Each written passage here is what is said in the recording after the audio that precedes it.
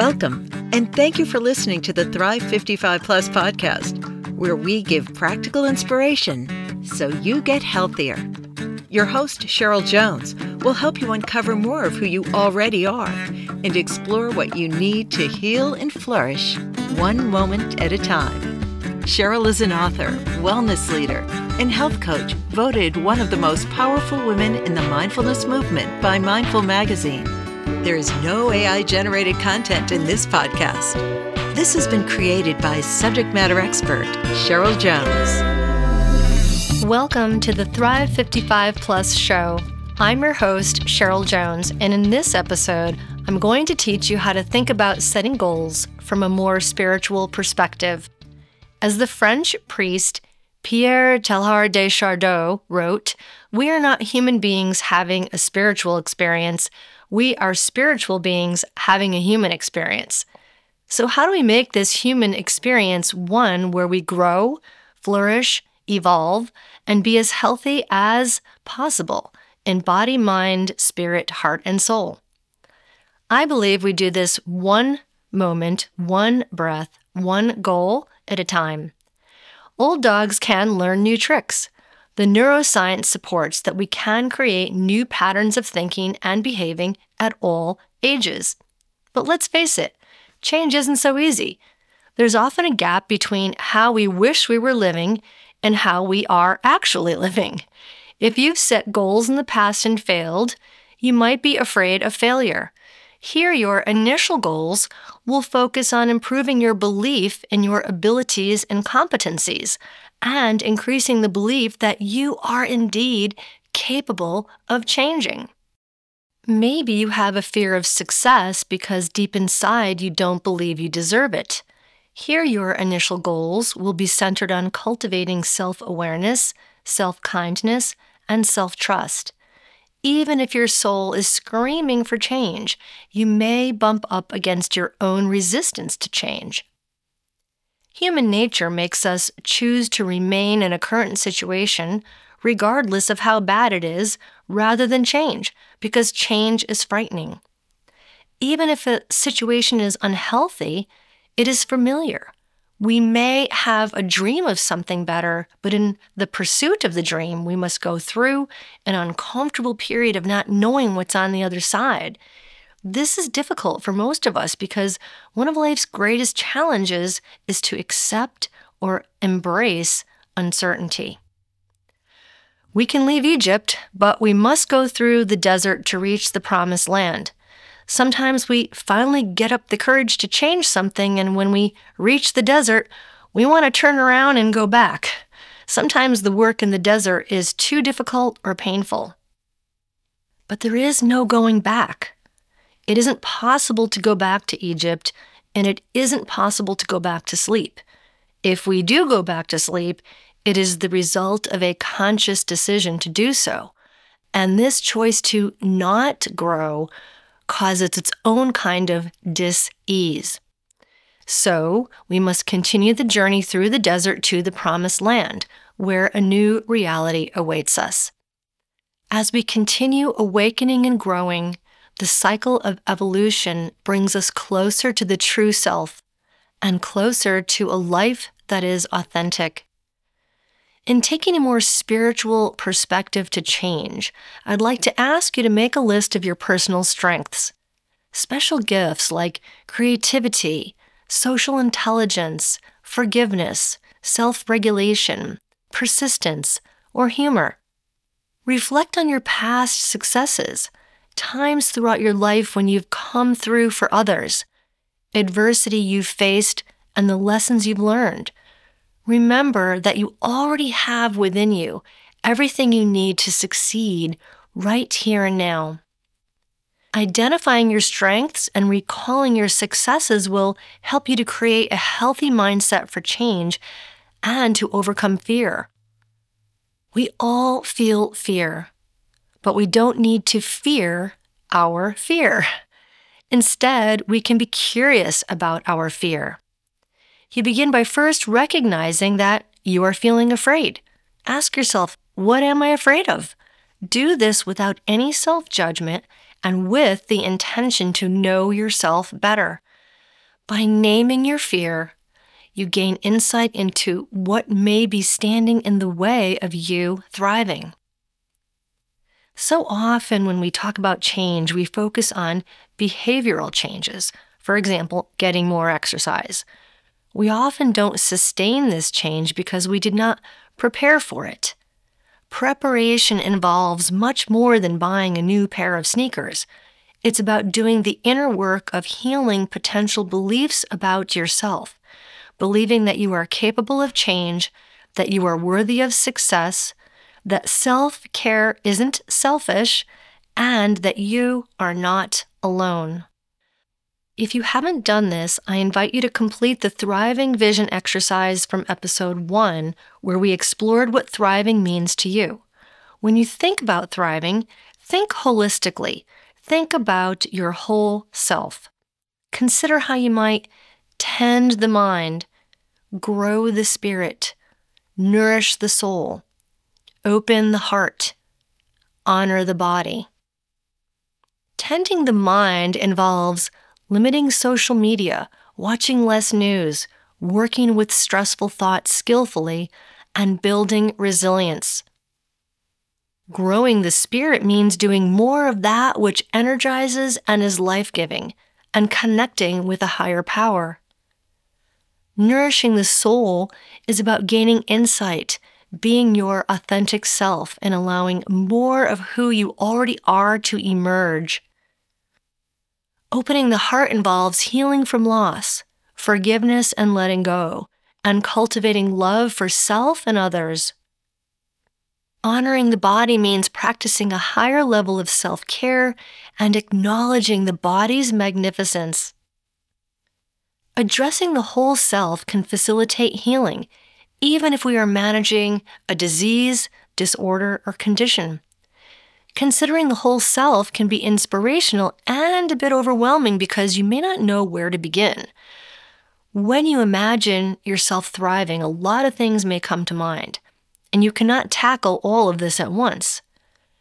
When we try to make too many changes at once, and when we try to change too fast, we typically fail. To create lifelong change, you must break your thriving vision down into what I call mini self-care practices. I invite you to identify just one behavior that you would like to change, or a practice you wish to adopt, something you want to do more of, or something you want to do less of, a habit you wish to break, or a habit you wish to make. But before you work on making any changes, I'm going to ask that you first take stock of what you are doing now. For the next 3 days, pay attention to your behaviors as you go through the day. Write down what you are doing every hour of the day. This might get a little tedious, but you're only doing this for 3 days. Again, don't change anything. Notice what is happening or not happening with curiosity and openness. No shame, no blame. This is an experiment. It's about learning from what you see and then letting this inform how you move forward. Now that you have this information, it's time to check yourself. Is the one thing you said you wanted to change still important to you? Or is there something else? It's common to start with one change in mind, and after tuning into daily behaviors, realize something else matters more. So, whatever that one change is now, let's create a simple plan for success. Whatever your mini self-care practice will be, you'll do it for 4 weeks. This is the average time it takes to create a new habit. You can write these questions in your journal. You'll find them in the notes for this episode. Here's an example. What specific change do you want to make? I want to learn how to meditate. Why is this important to you? I want to be less reactive in my interactions with others. How do you think your life will be better by doing this? I think this will reduce my stress and improve my relationships. What time of day do you think will work best? The best time of day might be right after my morning walk which is typically every other day, 3 to 4 times each week. How long will you do this for? I'll meditate for 5 minutes. Where will you do this? I'll meditate in the chair in my bedroom where I have some privacy. What meditation will you do? I'm going to use Cheryl Jones's mindfulness meditations located on her website. How will you know that you followed through with this practice? I'll add the meditation emoji on my iPhone calendar. Who will cheer you on? My friend who also wants to learn to meditate. How will you hold yourself accountable? My friend and I have agreed to text each other after we meditate and to meet at the end of the month to talk about what we've discovered. What higher power will you call upon to help you? I will ask God, my angels, guides, ancestors, and my higher self to help me make this change. This, my friends, is how you set yourself up for success, by mentally preparing and getting to know yourself better. It takes time, patience, and a willingness to do this inner work. It's easier to surf and scroll for the latest wellness tips, but I promise if you invest a little time and energy up front, it will lead to a favorable outcome, to you being triumphant. Again, you want to avoid trying to make too many changes at once or trying to change one thing too fast. Choosing one mini self-care practice each month is a slower approach, but it will lead to lasting positive change. As you center your awareness on one small change at a time, you begin to rewire your brain. Through repetition, you form new neural pathways in the brain. This is known as neuroplasticity. When we set out to make a change, we don't progress steadily. Relapse is a natural part of growth and change. We all experience obstacles and setbacks. Give yourself space and grace. Forgive yourself when you don't follow through with your change. Explore things like, what got in the way? What was the trigger? Practice self-kindness. Remember your strengths. These are the things you have going for you. Recall times in the past when you've persevered. Practice resetting yourself every day. And remember, with each breath, in any moment, you can begin again. We sometimes need to pause to catch up with our growth, to simply enjoy where we are and take in the positivity of this change before setting a new goal, before determining the next mini self-care practice. Becoming more of who you already are is meant to be a loving journey where you appreciate your willingness to grow and celebrate change along the way. Over time, you will create new habits, new automatic behaviors that you don't even have to think about. Establishing mini self-care practices over time is more sustainable, and they have a cumulative effect. Over the course of the year, you may adopt 12 new life-changing habits that will help you to thrive in your next chapter of life. In closing, I want to thank you once again for allowing me to be part of your journey. The neuroscience supports that we can create new patterns of thinking and behaving at any age. Taking a spiritual approach to goal setting means we address the whole self, be thoughtful as we prepare, and focus on one small step at a time. There are no life hacks along the spiritual journey. The only way is through. It's about evolving with purpose and lightheartedness and celebrating yourself along the way. This is how we live the way we mean to live. But don't believe me. Give these practices a try and see what you discover. I hope you'll join me next time when we'll explore how to worry less and sleep more. Thanks very much for listening. Be well and thrive on.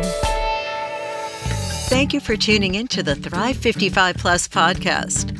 Contact Cheryl with a burning question, access free mindfulness meditation resources, and schedule a free consultation to explore how you can achieve your goals and aspirations through personalized coaching sessions with Cheryl. Just visit her website, thrivingwithcheryljones.com. Subscribe to or follow the Thrive 55 Plus podcast. Leave a review or share it with a friend. Until next time, be well and thrive on.